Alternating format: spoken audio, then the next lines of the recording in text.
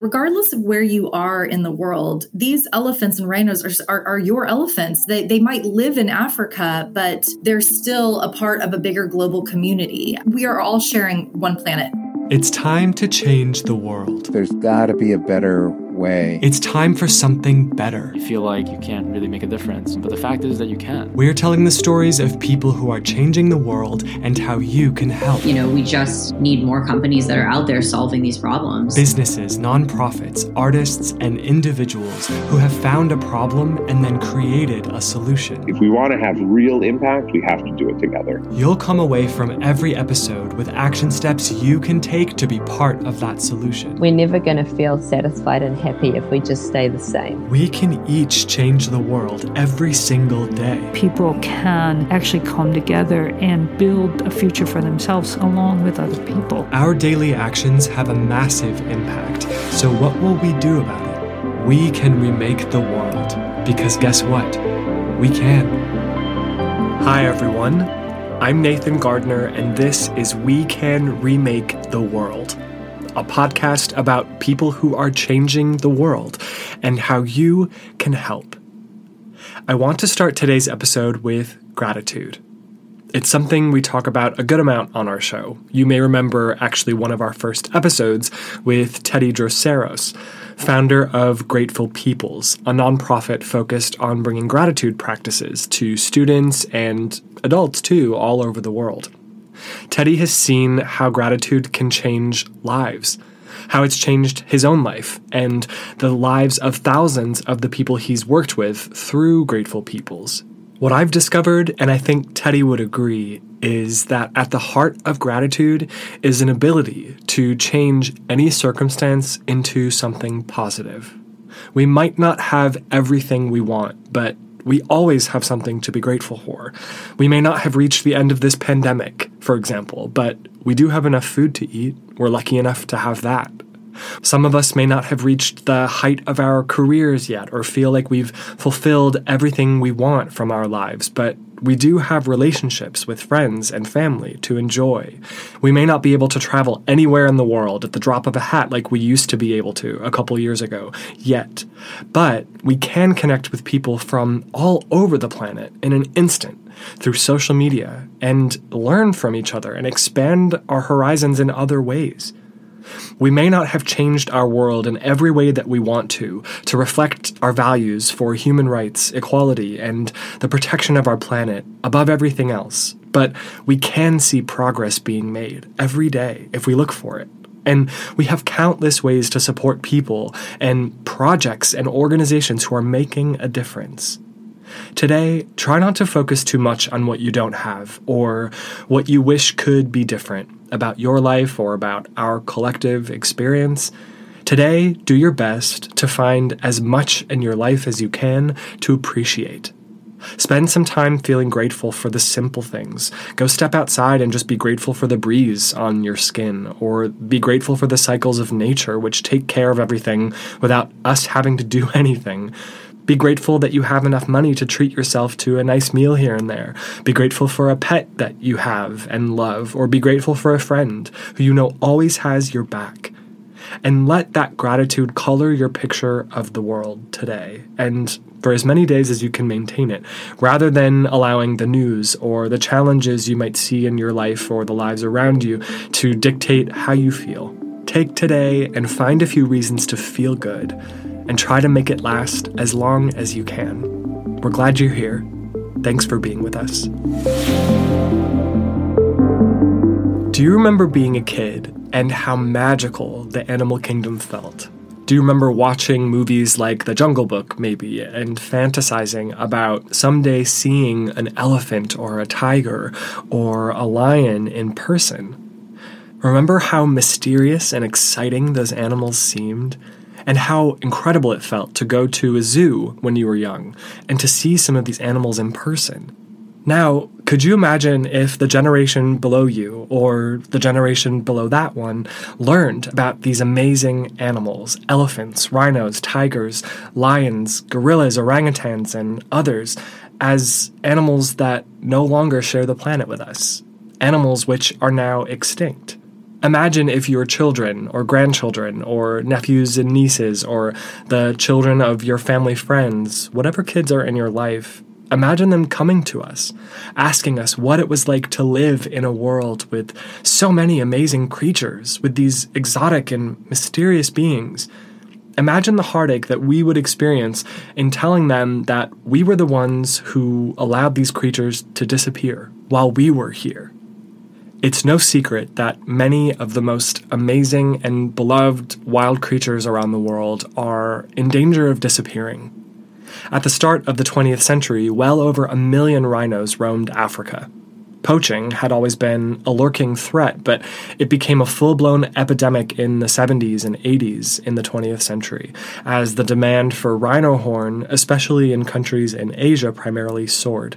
By the year 2000, poachers had killed 98% of Africa's black rhino population, which has now started to recover, but that's massive loss. It's estimated that in the early 19th century, the early 1800s, there were over 26 million elephants roaming the continent of Africa. Isn't that amazing? But by 1976, due to habitat loss from developing the lands in Africa and due to poaching for the ivory trade, which grew exponentially in the 19th and 20th centuries, the number of elephants had gone down to 1.34 million elephants. That's almost 25 million elephants lost. Today, the estimated number of elephants in Africa is just above 400,000 on the entire continent. Thankfully, demand for rhino horn and ivory has gone drastically down, and these are no longer some of the primary threats facing these wild creatures. But there's still a lot to do. And I think many of us wonder, what? What can we do?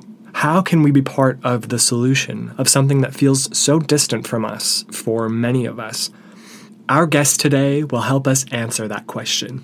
We're joined by Melissa Shaka, Executive Director for the United States for the David Sheldrick Wildlife Trust. The Sheldrick Trust has become known around the world as one of the foremost nonprofits focused on conservation and protection of wildlife in Eastern Africa, in Kenya specifically. We'll hear about the work the Sheldrick Trust does on the ground in Kenya in detail from Melissa, who leads operations for the organization in the U.S., but is also very close to how things play out on the ground in Africa. The Sheldrick Trust cares for hundreds of elephants and rhinos who have become orphans due to various challenges that these species face in the wild. And the Sheldrick Trust also cares for and protects the Tsavo National Park in Kenya, which, as a protected area, allows these wild animals to continue to have spaces to roam and raise their families and grow in numbers again. Melissa and the Sheldrick Trust team want you to know that you can make a difference here. You can be part of the solution that leads to growing numbers of wildlife around the world. Stick around to hear more about the amazing work the Sheldrick Trust is doing to inspire more and more of us to not only respect, but protect and care for other members of our global community. So I have Melissa Shaka, Executive Director for the Sheldrick Wildlife Trust USA with me today. Thanks so much for taking some time to chat with us, Melissa. Really appreciate it. It's my pleasure to be here. Thanks so much for having us. Yeah, of course. So I'd love to start with the basics about the Wildlife Trust. If you wouldn't mind maybe sharing a bit about the organization itself and its mission. Sure. So the Sheldrick Wildlife Trust has been in operation for over 4 decades, and even prior to that. It was originally started by Daphne Sheldrick, who was married to David Sheldrick, who back in the 40s was the original warden that set up the Tsavo conservation area in Kenya, where all wildlife pretty much roams and resides. So back in the 40s, it was just complete wilderness. It had not been touched. It was just, they're wild free. And he actually was the first person to gazette that out and create a national park that Kenya now enjoys, which is approximately the size of West Virginia. So it's a really large area that wildlife calls home. And so together they worked on that reserve for many years, about 25 years before David unfortunately passed away from a heart attack. And Daphne carried on his legacy for wildlife conservation and started creating a foundation in his name called the David Sheldrick Wildlife Trust. And why Daphne is so well known is she was actually the first person to hand raise successfully a baby elephant and rhino. The milk formula for them is incredibly it's very specific, it's very delicate, and it's very difficult to hand raise a baby elephant because of their constitution and their physiology. So she is world renowned for her work with elephants and rhino orphans. And for the last 40 years, the trust has been dedicating to raising and returning wildlife that have been orphaned to the reserve, but it's now expanded far past that, which is all about all measures that encompass conservation for Kenya. So we really are a full global organization dedicated to elephant and rhino and really all wildlife conservation there in Kenya on the reserves, and doing whatever we can to ensure that they'll still be here for many years to come. Yeah, one element of the trust that I find really kind of admirable and amazing is the commitment to rehabilitating animals that need support. And then, as you mentioned, releasing them back into the wild. And if you look on social media for the Wildlife Trust, you see these incredible videos of these animals being rescued, and then you can kind of follow their journey. Would you speak about that sort of as a policy and a philosophy for the organization, and why that's so important, and what's needed to carry out a program like that of rehabilitation and release? Sure. I mean, of course, we never want to see an orphaned elephant or rhino. We would like for them to be with their families always. But the reality is that elephants and rhinos face a lot of threats today. And, when you are caring for an elephant or a rhino, there's so much time and effort that goes into the process of rehabilitating them. I mean, the elephants are milk dependent for 3 years. So if you find a baby elephant that's lost its family for a myriad of reasons, it won't survive on its own unless there is human intervention from, of course, experienced and trained people like our staff to bring them in and hand raise them. So it is a long-term process to take an elephant from its infancy all the way to where it's ready to be reintegrated back into the wild. So, once we have an elephant or a rhino in our care, we are all in.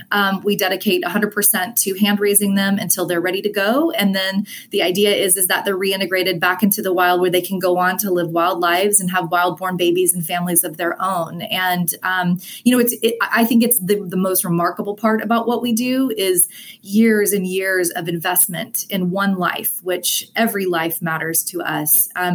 One day turns into a new life of legacy for new offspring. And right now, we have, as far as what's known to us, we have 38 wild-born babies, which means those are all offspring of our orphans that have gone on, graduated, returned to the wild. And every time they come back and visit their human families that cared for them for so many years to show them their new babies. And they're so proud. And it's so sweet to see how they really have gone on to forge these wonderful new lives and families, but yet they always remember the love and care they received from us prior. It's so amazing. It just makes me appreciate how complex and intelligent animals like elephants are. The fact that they know where they spent that very important and vulnerable time of their life, and they come back and show off their offspring and connect with those humans. I mean, what's that process like to rehabilitate such a complex animal and then sort of shepherd them into reintegrating into the wild, where they have to, I would assume, build new relationships with other wild elephants because they travel in packs. And, what's that process like? Yeah. So basically what happens is when an elephant or rhino are orphaned, we get word of that either from someone that has been contacted near a community or someone that's maybe our pilots are flying over the reserve and see an orphaned elephant. Because if you see a baby elephant, something's wrong because they will never be alone.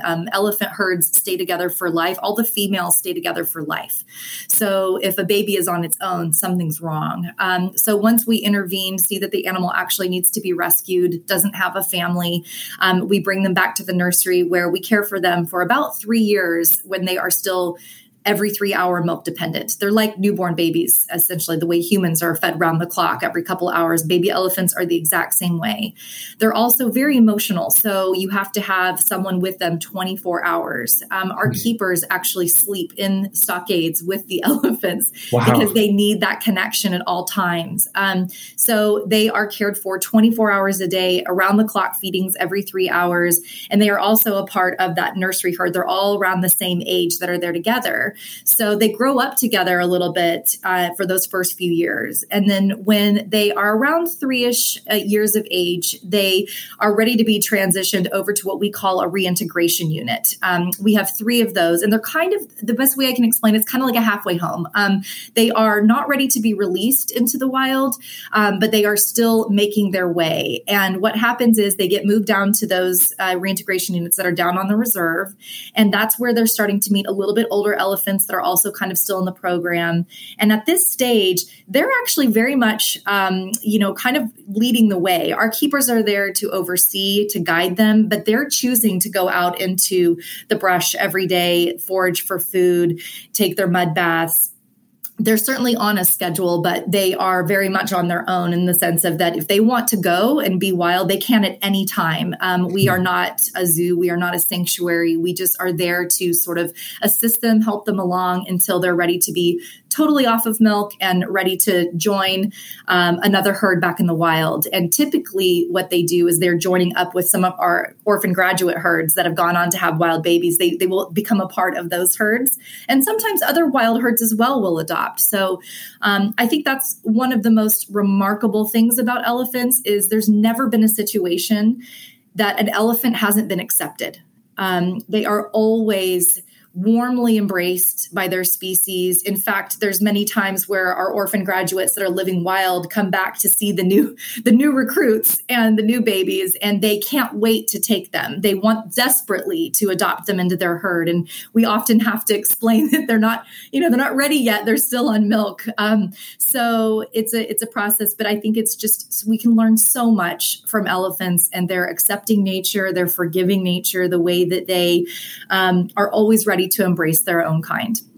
It hadn't occurred to me that elephants themselves adopt. I mean, honestly, I'm getting a little bit emotional right now thinking about it. The fact that this organization is doing this work to adopt these animals which need care and protection, and then the elephants then adopting them again. I think that is so beautiful and something that I hadn't ever been exposed to or thought about. That's amazing. And it honestly, to me, I think just speaks to the accomplishment of Daphne Sheldrick and what she created in these techniques that I'm sure have been refined over time. I mean, before we get into maybe some of the challenges that these animals face and what creates this need for adoption, would you speak a bit more about Daphne Sheldrick? I mean, she was a dame of the British Empire. She's, highly regarded, and I'd love to learn more about kind of who she was and how she found this path.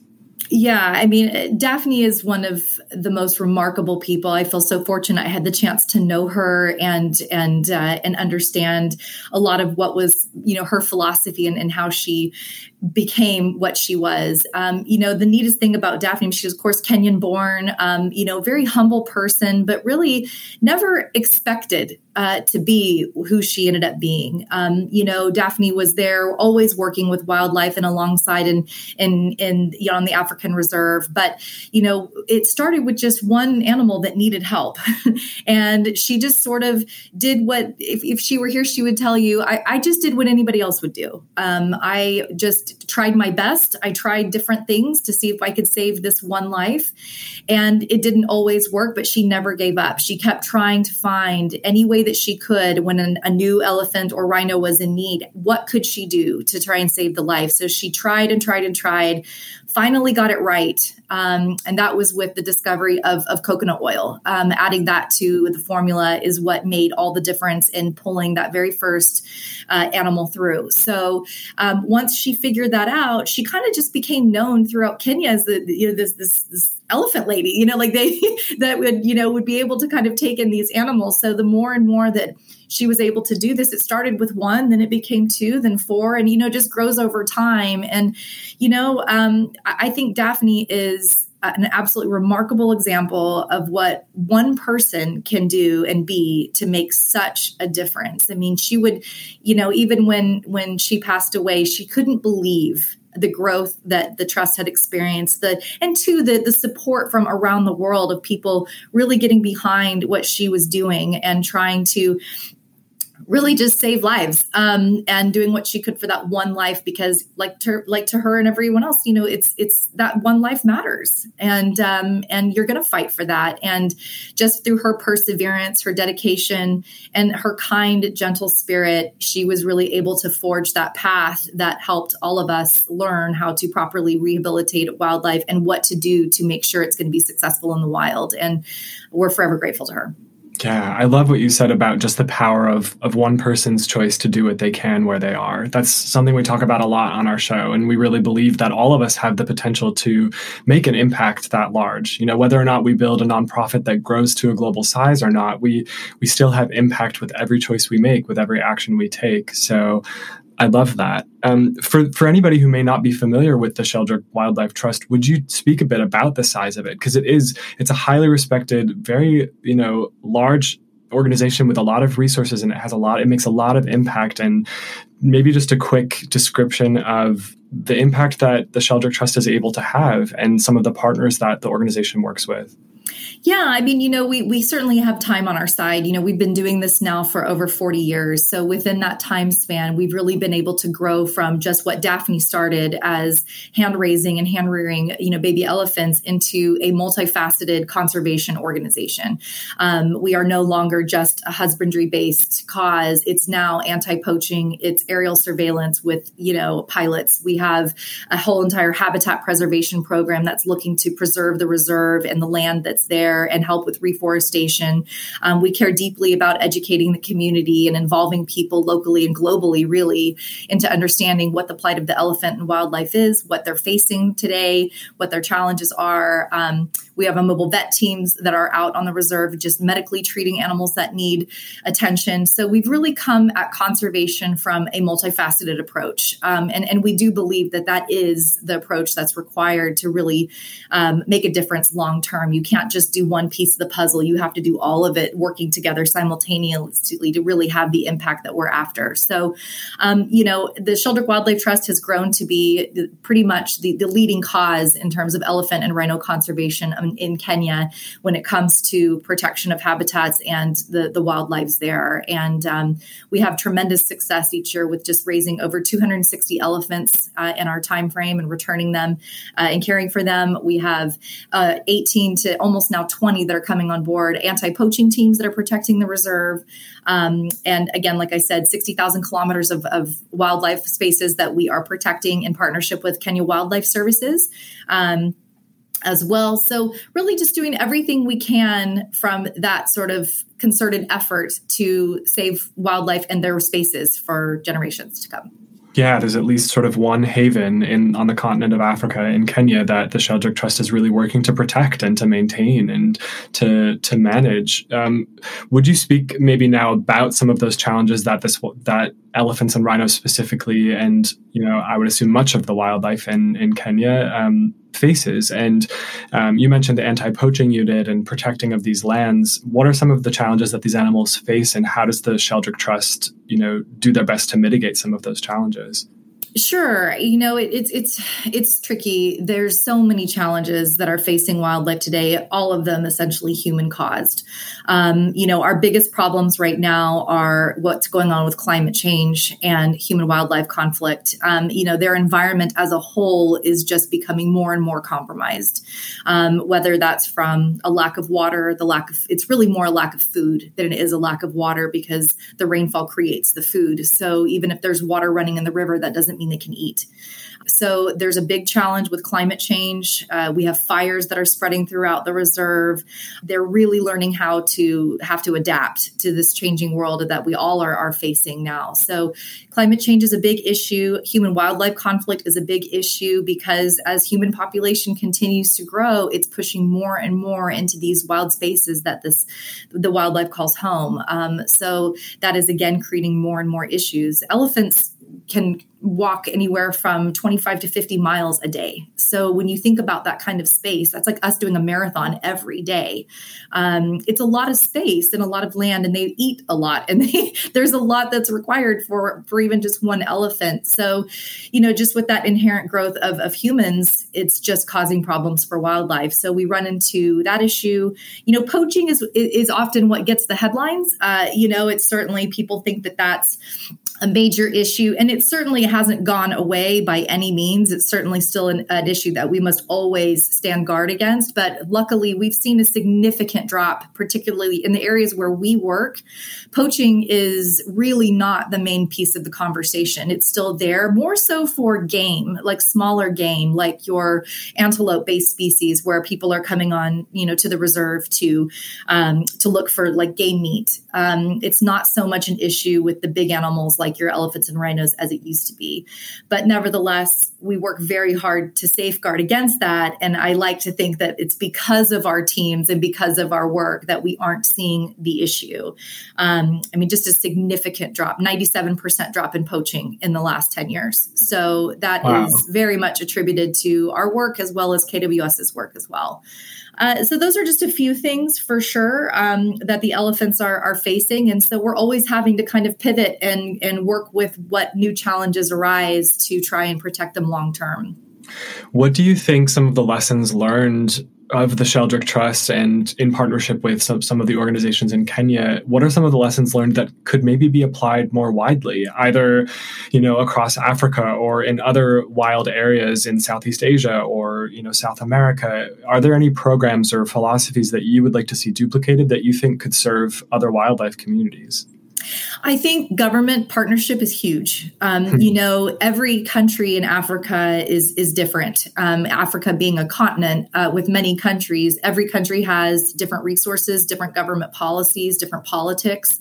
I think part of the reason that we're so successful in Kenya, and Kenya as a whole is so much more well known for their empathy towards wildlife, is because they respect it and want to protect it because, of course, all these reserves and national parks are government owned.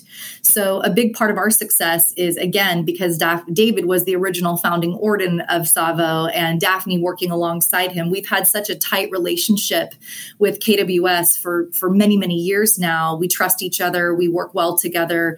I think it's that relationship that's really helped us be successful there.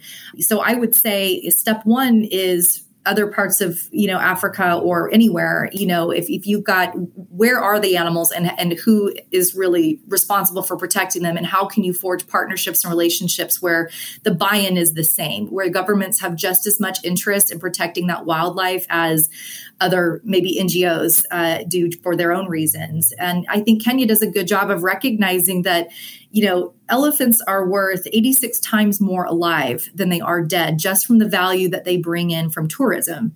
So countries that understand that, goodness, if we don't have wildlife for people to see on safaris, people are going to stop coming here. There's not going to be anything to see. And they understand that it's in just as much their best interest to protect wildlife from a financial position as it is from just a personal, endeavor of wanting to just do the right thing and protect wildlife. So I think that's a big part of it. Certainly resources are what you need. You have to have support to do these things. And, the support that we've received globally is a long time and a long effort of things that have been put in place for many years. But I think it's also about just helping to tell stories. We have the benefit of, when the orphans come in our care, we do name them, we do tell their background, we do explain what's happening to them through the foster program that we offer, to help people be a part of the journey. I think that's one of our biggest strengths is just our ability to invite people in for the ride and just to kind of include them in what we're doing with each mission, whether it's a mobile vet treatment or whether it's a anti-poaching sting operation or it's, just rescuing a baby elephant and bringing them in and starting their life with us. I think people feel a part of what we're doing. And I think that's really a big part of what has made us successful. I think your organization does really an amazing job with that. I've adopted a few animals through the Sheldrick Trust, a couple elephants and a rhino, I think. And being part of that, you really do feel like you're part of the story. And, of course, you're giving monetarily. So, it's like you see exactly what you're supporting and how. But beyond that piece. It's just, you feel like you're involved, like you feel like you are part of the unfolding of, this life. And as you said, every one of these animals are individuals, and they're complex, and they have a history which they remember, and they have complex relationships. And so it is beautiful to be part of that. I really think you do a wonderful job of maintaining that. So I think some people around the world would say, why should we care about wildlife? Why should we care about these animals who are on another continent? And of course, there are a lot of animal lovers out there. A lot of people, I think, more every day are understanding that we have to protect, nature and wildlife as best we can and as much as we can. But, if you wouldn't mind, help make it real for folks who aren't as tuned into these stories as far as, why these animals in these spaces matter, not just for tourism or for, for the photo opportunities, but, why does it matter to protect these creatures in these spaces? Yeah, sure. Absolutely. I mean, I think ultimately it's also too remembering that regardless of where you are in the world, these elephants and rhinos are your elephants. They might live in Africa, but they're still a part of a bigger global community. So if you love elephants or you love wildlife, this just happens to be where they live, but you can still do your part to help protect them. And at the end of the day, we are all sharing one planet. All of this is our own journey, our own experience. And elephants, rhinos, lions, cheetahs, every life has a right to live, is how we feel about it. And it has a right to be respected and to coexist with us. They're here at the same time we are, and we just all need to find ways to coexist, because it just adds a bit of a richer value, doesn't it? I mean, can you imagine a world without elephants, or imagine a world without rhinos? I would really just be so brokenhearted for future generations that we've had the chance to experience wildlife. But imagine if they don't. Imagine if it's just like when we open a book to look at a dinosaur and wonder, gosh, what would it have been like to see a pterodactyl, or what would it have been like to see a brontosaurus? Imagine if the next generation says the same thing. I think that is enough of a compelling reason for those of us now to say, let's do what we can to keep them here so that our world does remain the rich place that it once was, and that it's still here and can be protected and respected and a part of our world. Not just because it's a great photo opportunity, but because these are real, sentient, smart beings. They think like we do. They have feelings like we do. They love their families in the same way that we do. And so I think it's about just honoring that we have within us is also existent in other species. And let's do our part to make sure that they get to have the same journey that we're on. I think that's so true. I mean, I think we can see ourselves in the animal kingdom, and especially in animals as complex and intelligent as elephants and rhinos. And we learn about ourselves by interacting with these creatures. You hear a lot of stories about the power of interacting with an animal like an elephant. Sometimes a horse, you hear stories like that too. And I think children get this, that, animals are part of the global community, kind of as you said. And I think the more that the rest of us adults, adopt that and act from that, I hope we'll see more and more people jumping on board to support organizations like the Sheldrick Trust and really preserving this life on this planet, which is part of this community that we have.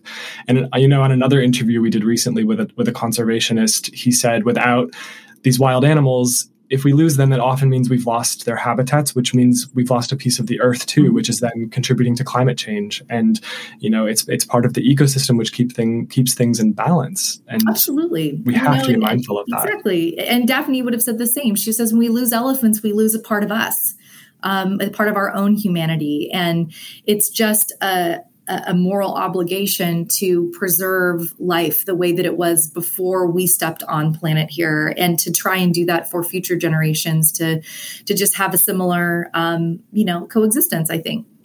Yeah, absolutely. So you alluded to the safari aspect, of course, of many people traveling to Africa for that purpose. And the Sheldrick Trust, I know, does some work to sort of create eco-friendly tourism on the reserve itself. And I think there are a couple camps, Etumba Hill Camp and Galdessa Camp, I found while I was doing a little bit of research, but I'm sure there are more. And I would love to hear more about those programs and sort of what the experience is like for tourists and what sort of values are built into the programs that the Sheldrick Trust maintains through those.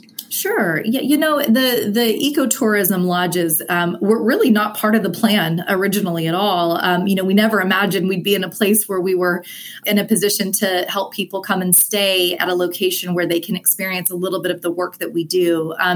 It came out of an idea of because the reintegration units that I mentioned being down on the reserve are not accessible inside the national park without, being attached to our operations. So we created an opportunity where there could be these little lodges, kind of, they sleep 12 to 16 people. They're not huge by any means. We're very conservative about our footprint and what kind of experience we're able to provide back. But we really wanted to be able to give people the chance, particularly foster parents of ours, the chance to see that second stage of reintegration that we've worked so hard to get the elephants to, and then watch as they're kind of moving off into the wild and interacting with wild elephants. So we created some eco lodges that really the way that it works is you stay there. And the idea is that the funds that go into those eco lodge vacations or stays, those funds are then going back into conservation. So after we are, of course, pay the expenses, it starts funding projects like our habitat preservation. It helps us create fence lines along natural borders where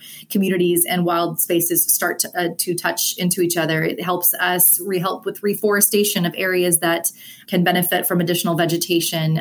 It's just right back into the mission. So, people are getting the opportunity, one, to experience our mission a little bit more intimately. They're also getting the chance to see our work in a different way, but also their stay is contributing back to conservation, which I think makes people feel really good about their visit.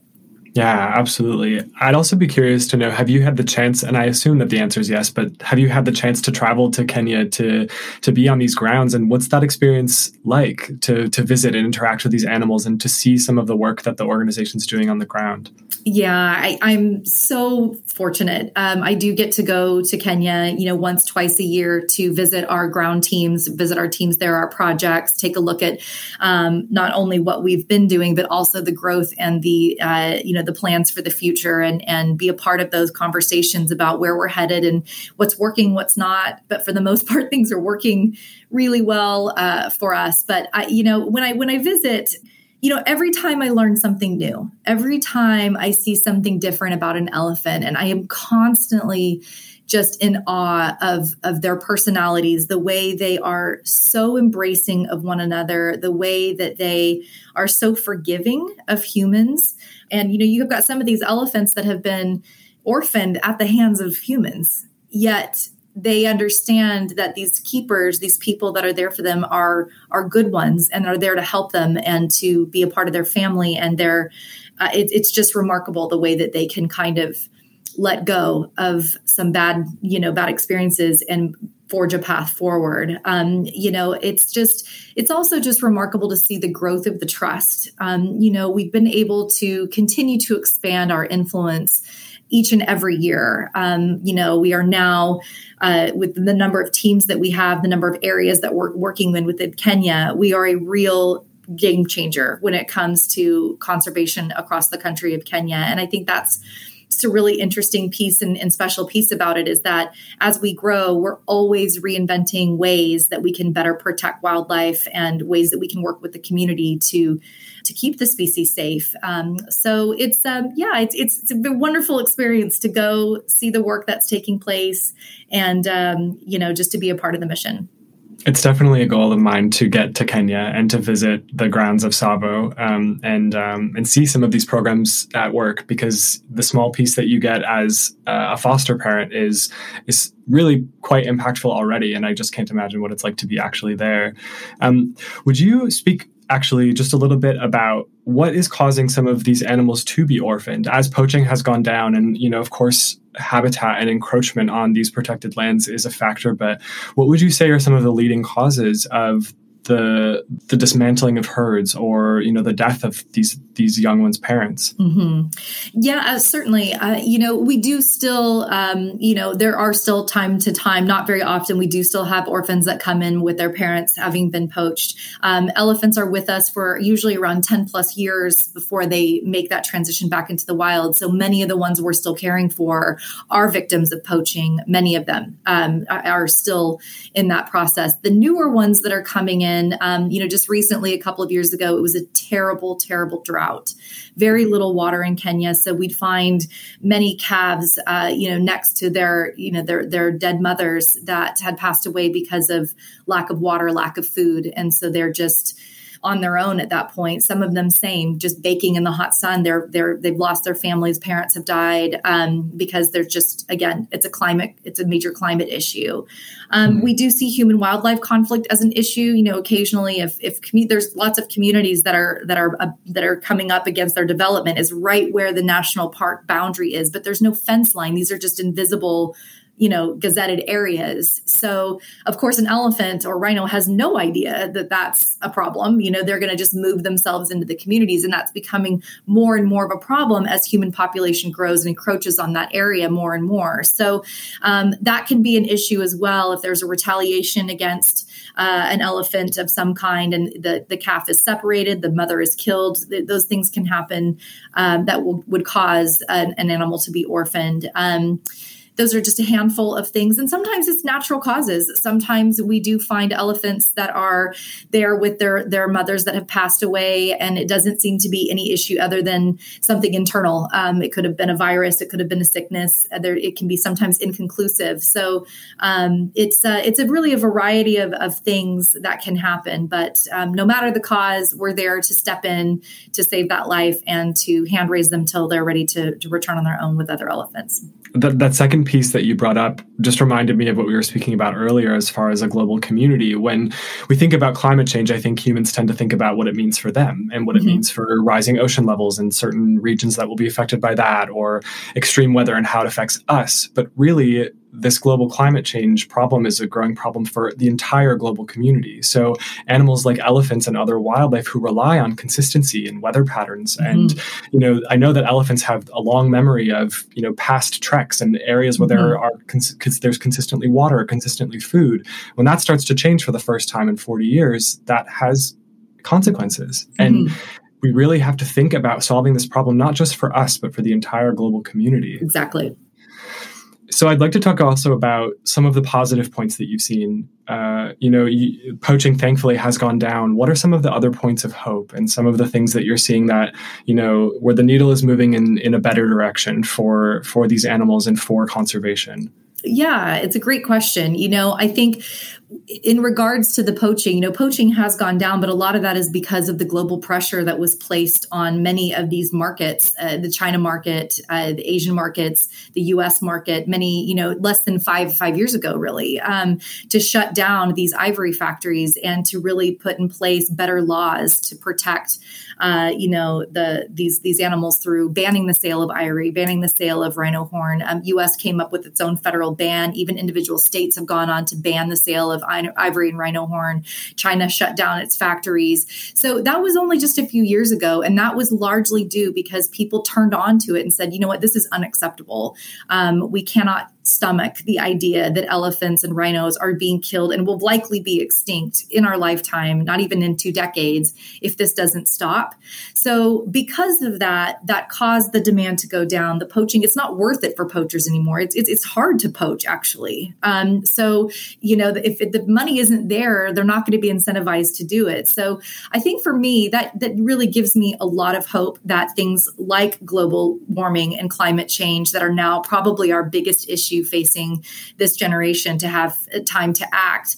I do feel that, when humans decide something is important, change can happen. And I would like to see that same kind of response we saw for elephants and rhinos with poaching to take place on a more global scale when it comes to environment issues, because that's really long-term going to be the major game changer and whether or not elephants and rhinos and many wild species are even here at all. Yeah. No, I think that's so important. And yeah, for anybody who doesn't know, rhino horn is a folk medicine in China, and many people believe that it had a lot of health benefits. And even though I think a lot of scientists have proven that it's basically just, keratin or something like keratin, yeah, which is essentially the same material that our nails are made out of. It doesn't have special health benefits, but there was a perception. And so it contributed to this, this poaching, this massive demand. And it's amazing how quickly it's turned around, because I remember not that long ago that was a big concern, and now it's less so. And I think it speaks to the power of awareness and how quickly awareness can lead to change. Exactly. So I think that's great. So next, I'd love to hear a little bit about the future of the organization. You mentioned it earlier, sort of the plans for the future and for the growth of the organization and its impact. Would you speak about that vision and sort of how the organization sees itself growing?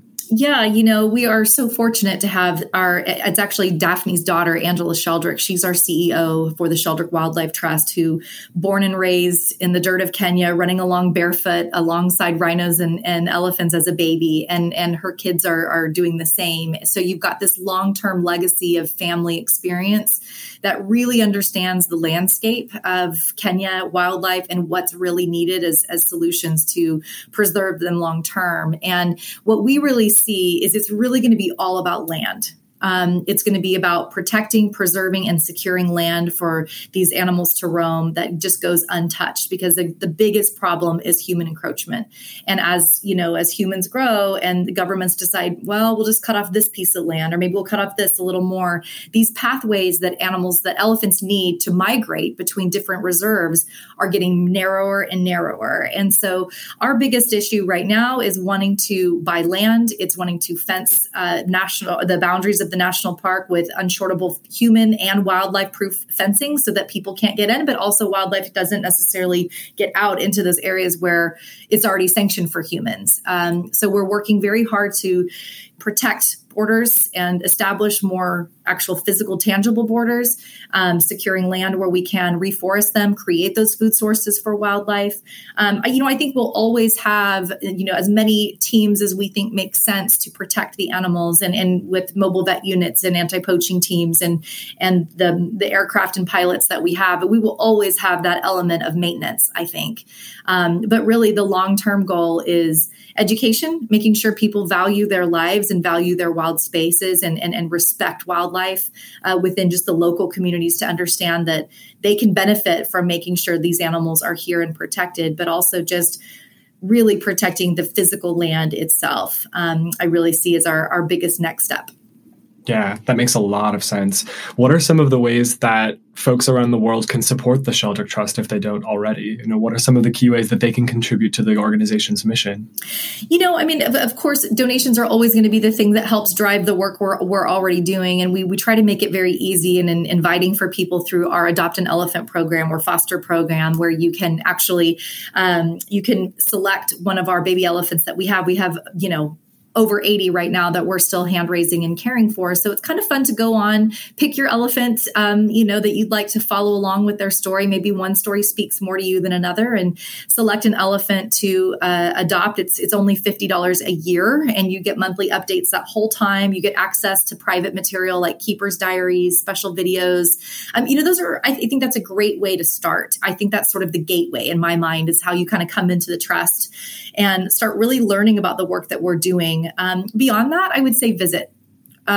We are open to the public. You can come and visit by reservation to our Nairobi nursery. We're open every day except Christmas. And you can come and you can see these elephants and watch them being hand cared for by the loving keepers that are there, learning about why they're there and what we're doing to ensure that they have a safe place in the future. So I would say come and visit, come experience the essence of an elephant for yourself. Come and stay at the lodges, see the work for yourself, and really just embrace Kenya, Africa, and all its incredible glory, to really understand and get a better, takeaway of, okay, this matters. These lives matter. This habitat matters. I want to be a part of it. So I'd say come visit. You'll get it when you get here. Yeah, absolutely. Just having that personal experience so that it's not sort of this, just an idea in your mind, I think must be so powerful. I just wanted to also add too, the other thing people can do is your carbon footprint does matter, no matter where you are globally. And you kind of touched on this earlier as well. We can all do things at home that reduce our water consumption, reduce our carbon emissions. Those things will translate to an overall healthier planet. So I really encourage people that, just because elephants aren't in your backyard doesn't mean that they don't still belong to the whole global community, and we can all do our part to help them. Yeah, maybe it's time to start thinking about all wild spaces as part of our sort of, figurative backyard. We're responsible for every piece of land on this earth as a global community. That's just the world we live in now. We're all connected. It's inevitable. So we might as well act like it. Exactly. And that actually brings me to my final question, which is just, from where you sit, what do you think are the most impactful choices that an individual can make outside of supporting the Sheldrick Trust specifically, but just to protect conservation efforts around the world, to protect the preservation of these lands and these specific animals in Kenya? What do you think are some of those actions that you would recommend people understand and undertake to be part of the solution? I think it's first mindset. I think that, understanding, like I said, I think when humans decide something is important to them and that it matters, unbelievable change becomes possible. So I would say first, it's connecting with these types of causes, whether it's us or another cause that you care about, learning about them, and then sharing that passion and that concern with your own networks. I can't stress enough, particularly for any of your younger listeners, the younger generations, your stance on things does affect how your parents and grandparents see the world. You are the best ambassador for causes like this that need the younger generations to help support, because even though older generations might not, be around to see what happens in 50 to 100 years, but maybe their grandkids will be. And I think it's really important that people understand that this is important to me, and you to really take it on from a personal place and really become the ambassador for the causes that you care about. I think that's step one. And sharing it within your networks. I always encourage people to follow along to our Instagrams and Facebook pages, because we just have such a great way of, I think, telling stories that people can easily just reshare and really kind of help create more awareness, not just about the work that we're doing, but the issues that these wildlife are facing to begin with. So I think it's just that your own engagement, and then your own ability to represent causes that are important to you. And then on a daily basis, really thinking about the planet as a global community, and that your actions do matter. And you can make small choices, small changes in what you're buying, the types of products you're buying, the types of businesses you're supporting, the consumption that how are you consuming things? Can you do it in a way that is more friendly to wildlife and to the planet? So those are the main things I think people can really do. And it does make a difference. Absolutely. Yeah. Raising awareness and then taking responsibility for your impact every day. I think, those are the two biggest pieces to my mind as well. So perfect. Thanks so much, Melissa. I really appreciate your time today. And it's been really wonderful just learning more about the Sheldrick Trust and what you all are up to. Thank you so much. We appreciate it. I'm still blown away by what Melissa described as far as elephants adopting other elephants in the wild. I think this is such a beautiful image, and one I've never heard of before, where elephant herds are made up mostly or completely of orphans. The fact that elephants are emotionally mature enough to accept someone into their family from the outside because they see that that elephant needs somewhere to belong, that's something really special, I think. And I can't help but think about how much humans could learn from elephants. No member of their kind is ever left alone or abandoned. The herd always looks out for each other. What if people were more like this? Could you imagine? We see ourselves as the most advanced species on the planet. And of course, we have abilities that the rest of the animal kingdom doesn't. But is it really advanced to live and behave the way that we do? We pretend like we're not connected to the world around us, but what we're thankfully realizing more and more is that everything is connected, and it's time to become aware of this and allow it to inform everything we do in this world.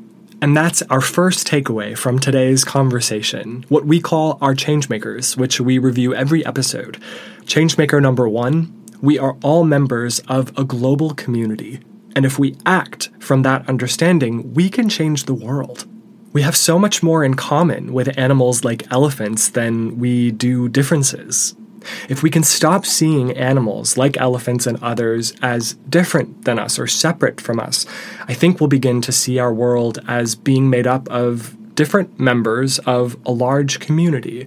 There are different ways to live on this planet, and ours is just one of them. We'll start to recognize the connections that nature has built into how this world is designed, the way that animals like elephants help to maintain the balance in ecosystems so that other species can thrive, so that plants have what they need, so that other animals have what they need because of what elephants contribute. If we truly value every member of this global community, it will change the way we see the world, and we'll become more motivated than ever to preserve and protect the life on this planet. Because a healthy community is not made up of one species. Humans alone are not going to maintain the Earth. We know that we can't. Without bees, without other wildlife. We can't do this by ourselves. The sooner we start acting from that understanding, the more recovery is possible. Changemaker number 2.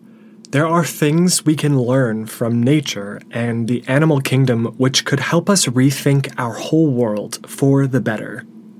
There are a few things I think you notice about nature, if you look closely enough, that I think would have a huge impact if we could learn to adopt these things more and more at every level of how we operate our world, how we run our societies. The things I've noticed in nature that I wrote down to explore today are waste nothing, give as well as take, never take more than you need, and know your place in the bigger picture. If we wasted nothing, we would eliminate every waste problem we have, and we have a lot of waste problems. If we gave back to the earth as much as we took, we would automatically sustain the resources we need, because we're making sure we don't deplete the earth and its resources as we go. If we only took what we needed to sustain ourselves and didn't take the amount that sustains our desire for profit or growth, we would not speed through these tools that the earth gives us to create everything we see around us. And if we recognize that we're just one piece of the puzzle in the balance of life on earth, I think we wouldn't act so blindly toward the first 3 things on this list. The natural world has so much to offer us as members of this global community. And the more we recognize that, the more we'll respect it and preserve it. Which takes us right to changemaker number 3, our final for today. You can be an ambassador for the causes you care about. I love what Melissa shared about how incredible change is possible when humans care enough about something to take committed and consistent action to really do something about it. Take Dame Daphne Sheldrick as an example, who created the Sheldrick Trust. She was an ambassador for her cause, to care for and preserve the lives of innocent wildlife, and her cause over time grew into one of the most well-known and effective conservation nonprofits in the world. What can you do to be the voice for a cause that you care deeply about right now? Can you engage on social media? Can you join a community group online or locally in person? Can you become a sustaining donor to a nonprofit you love, whose mission you want to support? How can you become an ambassador for something that you really believe in? And remember, this matters. Poaching has pretty much halted in Kenya, largely due to the United States and China effectively banning the trade for ivory and rhino horn. But these governments didn't ban these markets on their own. People, citizens, people like you and me stood up and raised their voices, and now it's far less prevalent than it was. Our ability to change this world is as easy as our willingness to stand up with others and envision and then demand that change. Our challenge for you today is to adopt a species. Find a species that you love, that you want to see continue to thrive in the world, and familiarize yourself with their current status, what's contributing to any challenges they face, and take action to be part of the solution. My favorite animal has been the manatee since I was a kid, so I donate to a nonprofit in Florida who supports manatee conservation, protecting habitats, protecting the animals, ensuring that there are laws in place which disallow people from harming them. If you'd like to support our guest today, go to their website, sheldrickwildlifetrust.org, and consider a few ways to support. Number 1, you can make a donation to support their efforts in the field to protect and raise orphans, to conserve habitats, and to ensure that poaching remains a thing of the past. You can also adopt an orphan to support their mission. As Melissa mentioned, this is $50 a year, which is a bargain for what you get back. I've done this a few times with the Sheldrick Trust. I would recommend it to anyone. It's definitely not one of those adopt it and forget it programs. You'll feel really connected to what they're doing. And also follow the Sheldrick Trust on social media. There's a reason they have almost 1 million followers on Instagram. Their content is amazing. And finally, share. Tell the Sheldrick Trust story. Talk to other people about what they're doing and why it matters. We say this often on our show, but one person, one community can make a huge difference. The people who are raising their voices today are tomorrow's Daphne Sheldricks. Find your cause. Plant your flag and make your voice heard to shape this world into a place we want to be 50 years from now. If you enjoyed today's episode, we'd be so grateful if you'd share. Help to tell these stories of visionary people and organizations who are shaping the world into a place we can be proud of. Find us on social media at We Can Remake the World. Send us your thoughts, ideas, or organizations that you love. Reach out to us at podcast@WeCanRemakeTheWorld anytime with ideas, feedback, things that you resonated with, things that you'd like to learn more about. And remember, try to find a few things today to be grateful for. Stay calm, stay healthy, and we'll catch you next time.